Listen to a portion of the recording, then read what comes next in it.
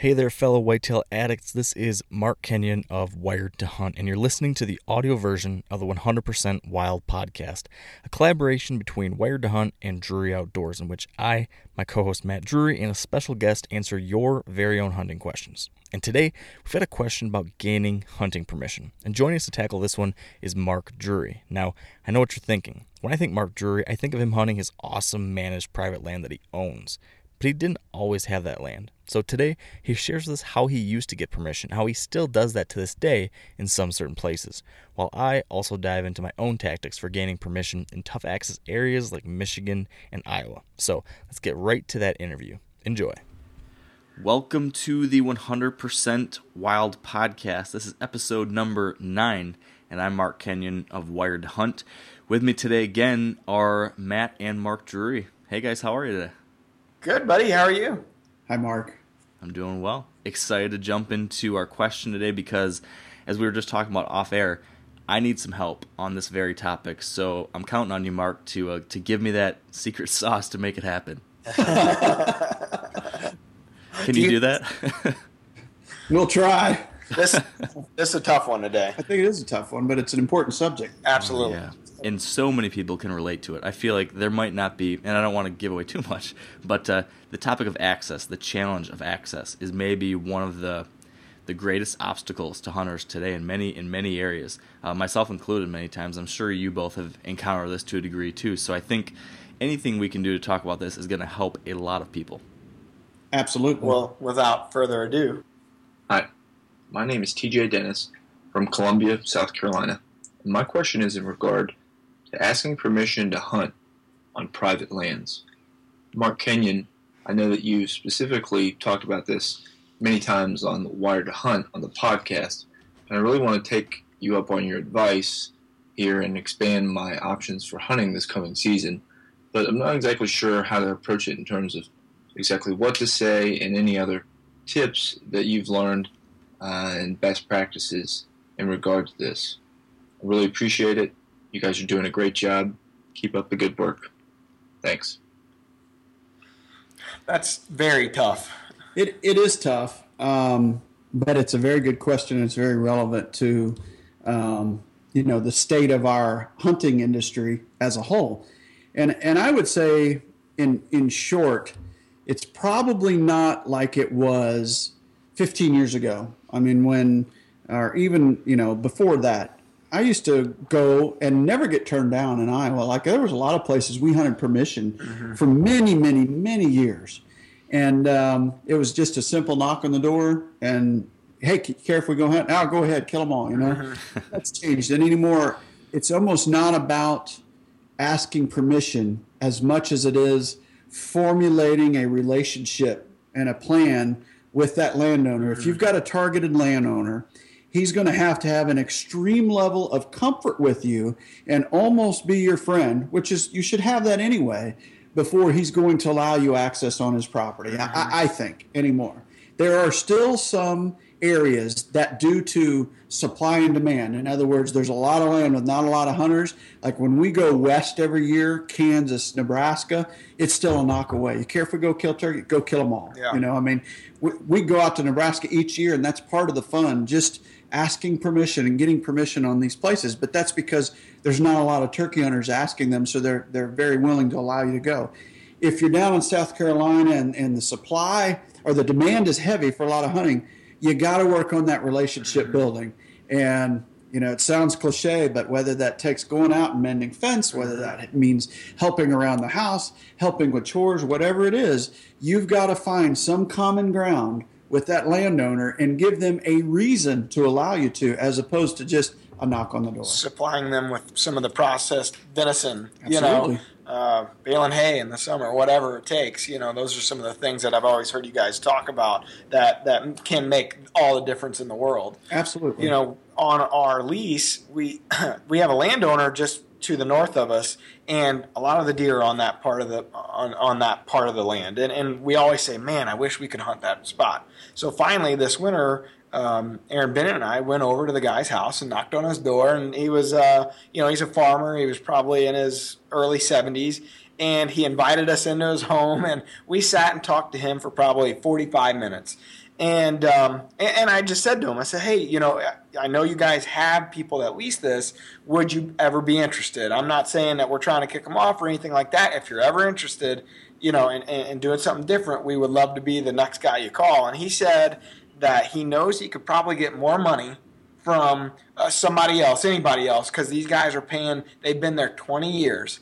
And it's a group of like 5 or 6 what were high school buddies now grown up. And he said they pay $10 an acre in an area that he could easily get 20. Mm-hmm. And he said he's just not interested because of the relationship, back to your point. And I thought, you can't, that's great. I said, hey, I'm not trying to get in between that by any means. So to your point, I think the closer bond you build with that landowner, the better.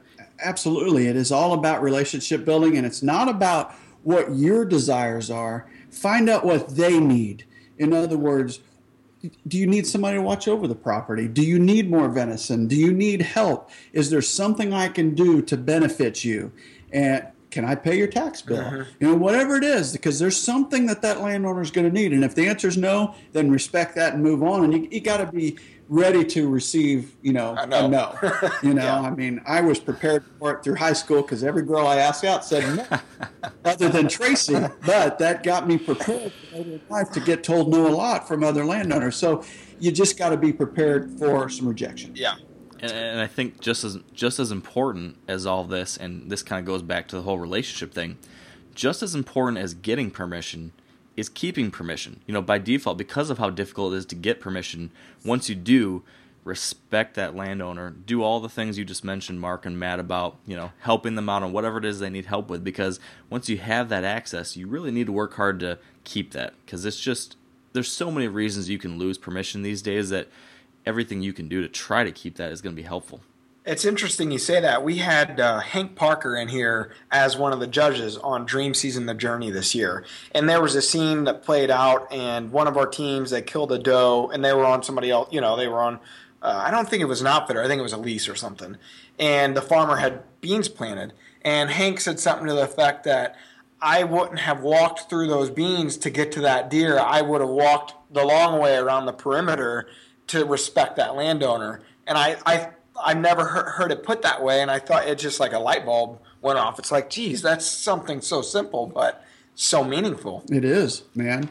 Constant respect will get you a long way in life, and it's just about that networking and treating people right. And whether that's at church, at the coffee shop, or online, the modern way to network. You can't go wrong by bringing the subject up, talking through it, and all of a sudden opportunities start to open up that you didn't have. So you get in life what you ask for, but then once you're there, you got to be prepared to give a little bit back and make sure you're taking care of their needs and not just your own. Absolutely. Yeah, so true. I've had a couple interesting situations come up where it was just a matter of being there, where sometimes things can fall into place. When I was in Montana this past summer, I was trying to find a place to hunt out there. And so I was driving all around these areas that I was interested in possibly hunting, just glassing from the road and scouting. And I happened to come upon a couple guys who had a flat tire. I stopped, helped them out, and through that conversation, lo and behold, I got hunting permission. Or last week, I was out doing the same thing, scouting here in Michigan, trying to glass out some new areas. And in this case, I was just on the side of the road watching deer, and I saw a truck pull up behind me, and I was like, oh, geez, I'm going to get yelled at for looking at deer. And it was just a guy who wanted to chat about what I was doing, and I told him, and we just struck up a conversation. And again, lo and behold, he happens to own the land that I'm watching this 150 class buck on, and he wants to go get coffee sometime, so that could lead to hunting permission. So it's funny how sometimes serendipity can play a part if you just let it. If you be a kind, genuine person and put yourself out there and start relationships, you never know what might happen. Because there's a good chance somewhere down the line they may have had a bad experience, in a lot of instances. So I think, to your point, doing the right thing, even if it works out or it doesn't, is always the best foot forward. Yeah. Think forward. Don't think about, I want to hunt there tomorrow. Think about, I want to do what I have to do to be hunting there next year. Yeah. Don't be so self-serving. Most people are selfish these days, and they want to go hunt today. Well, don't wait till November the 6th to go knock on a door and go, hey, can I go hang in a stand in your back 80? Yeah. You need to be doing the work now to have the the relationship building so that next year you might have a spot, because hunting anyone's land or walking on that land is a privilege, and it needs to be addressed as such. And to that point, that farmer that I was speaking about, he said to us, he goes, hey, if you guys ever shoot a deer and it goes on my property, you don't need to call me. You just go on it. I said to him, I was like, there's no way we will ever do that. I said, I will always call you or knock on your door if that case ever happens. So even simple things like that, I think, even though he said do it, it's just better to ask permission always. It is absolutely better to ask permission and do it in a decent manner. Mm-hmm. You may want to go up there, make sure you're at the top of your game, make sure you're dressed appropriately. Mm-hmm. Feel free to bring over some coffee, whatever it takes. It's always fun in Nebraska each year. I'll go back to that story because I could only think of 1 or 2 times where someone said no, and they almost felt bad saying no because those people are so nice. I told Terry, I said, it was like rewinding the clock about 50 years because they are so nice and so accommodating. And we would meet one guy, and he would take us around town and introduce us to 3 or 4 other landowners. Wow. To get us permission. And it's just, but we treat everybody with respect out there. We buy them dinners, we do whatever we have to do to make sure they feel good about our presence there. And it's nice. If you treat people nice, you're going to get treated nicely in return. There's one story that you told me that it didn't work out, where Wade had to take us. Oh, it was the best. Well, we ended up getting permission. Oh, you did? We did. But the best part was the process we went through. Okay, so there's this strutter strutting in this green field, and we kept asking, around who owns that, and they finally lead us to the house that owns this property. So we go up to the house, and the doors are kind of run down a little bit, and Wade he'll ask anybody, So he goes, well, I'll go up to the door and I'll talk to him, So he goes and knocks on the door. And this young lady comes to the door, and she starts to open the door, and it cracks about that far, and a dog takes the door out of her hand, comes rushing out, and nails right in the butt and latches on. And Wade's screaming like a little girl, and that dog's chasing him down and biting his hind end. And I mean, we laughed until we, and we ended up getting permission there, and we went and killed that particular turkey. So, and Wade took one for the team that morning. Dogs you really do need to watch out for. I've had some close encounters too. Where a dog is, there's a sign for a reason. Uh-huh. Well, that dog didn't like Wade. I know that. Kind of related to that, I do want to share kind of my personal process for when I am trying to go out to a new area and find property, because sometimes you just don't have that opportunity to build a relationship beforehand. So maybe TJ's in a situation like that where he needs to make it happen right now. So I just thought it'd be real quick. I'll run through this process. What I always try to do is I try to come into it with a game plan. I think that asking permission today, especially in areas where there's a lot of hunters and not a lot of supply, it's a numbers game. You're going to have to ask a lot of people. So what I do beforehand is I look at a plat map and I look at an aerial map, and I pick out 15 or 20 different properties that, based on property lines and what the property looks like on the map, I'm interested in hunting. I then go and look at, a lot of counties now have GIS systems. You can just Google, such and such county GIS, and you'll get essentially their geographic information data for their whole county. So you'll see all the properties, see the landowner names, get their addresses, all that kind of stuff. You can actually put together, what I do is I put together a list of 15 or 20 properties, the landowner names, where they live, all that stuff, and then I just plan on a full day. And by doing it all in one day, I kind of build up momentum. I don't know how it is for you guys, but I always have a little bit of nerves. I just don't want to go up and knock on someone's door. It's a little bit of an awkward situation. So I just kind of have to psych myself up to do the first one. I know the landowner's name, so I walk up to the door, say, hi, Mr. Johnson, and end up talking with them. And, I have a basic kind of way I open those conversations. But an important thing to note is that one of the ways I've had the most success with this is that, you're going to get a no 98% of the time. But I always continue that conversation and then ask, do you happen to know anyone else I should talk to, or anywhere you could point me to? And that has led to almost all of my success. It's just getting in there and talking to a lot of people. 1 out of 20 times it might work out, or they'll point you in a direction that helps. So I do a full day of that. I kind of snowball, so that by the time I'm to house 7, 8, 9, 10, I've got a good flow. I'm comfortable. I'm not nervous anymore. And even in a state like Iowa, I mean, you guys know there's a lot of people there that come to Iowa to get these big bucks. Well, last year I showed up without anywhere to hunt, and I knocked on 15 doors, took a full day, and I got 1,200 acres to hunt. So it's possible. You don't need to pay big money to hunt these states if you're willing to put the time in.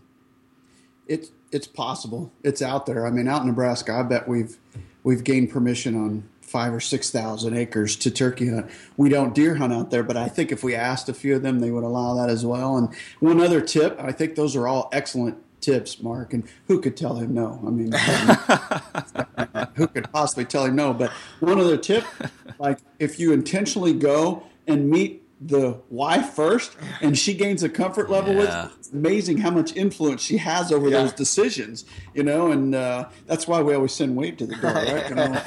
Young guy, everybody wants to meet Wade. There's your pro tip for the day right there. Doesn't get any better than that. Awesome. Well, I'm going to try to take what you said there, combined with my experience, and in 2 days, I think I'm going to be knocking on doors. So hopefully I'll have a good story next time to tell of how this all worked out. Absolutely. Right on. Look forward to it. Good luck. Awesome. Well, anything else on this, Mark or Matt, we should cover? I don't think so. I think we did a pretty good job on this one. Good luck. Don't get discouraged, and make sure you give it time. It's going to take a lot of time. In the back of your mind, just keep thinking, when Mark was in high school, he had a lot of no's from girls. So I'm just going to get a lot of no's. Yeah. Use that experience from high school, boy. There you go. All right, guys. Well, if you want us to answer your question on a future episode, make sure to go to wiredtohunt.com/100%wild. You can leave us your voicemail question, and we'll try to tackle it in a future week. So be sure to check that out. Subscribe to the audio version of the podcast on iTunes or wherever you get your podcasts. Be sure to be watching the video versions and subscribe there over at the Drury YouTube channel. And Matt, I'm sure you want to share a few things as well. Absolutely. While you're over there on the Drury Outdoors YouTube channel, check out some of our cutting room floor footage from 13. We have some really interesting stuff. We actually had a really cool piece of Mark's Bucktober after the kill happened. Of course, you only get about a minute of that in the actual show on TV, but there's 45 minutes of a real reaction. So I think we got about 20 minutes of that on the cutting room floor. It's real emotional. It's real raw. Unedited, pretty neat. And so I would definitely recommend checking that out and checking out all of our DoD TV on YouTube. And by all means, this fall, make sure to keep in touch with us on Instagram, Facebook, Twitter. We're going to be going live on Facebook a lot. We're going to be trying to get as much information out to our viewers as possible throughout the whole process. So you're going to want to check us out. And you can always find us at druryoutdoors.com. Awesome. Well, thanks everyone for tuning in today. We'll catch you next time. Peace. Thank you, Mark.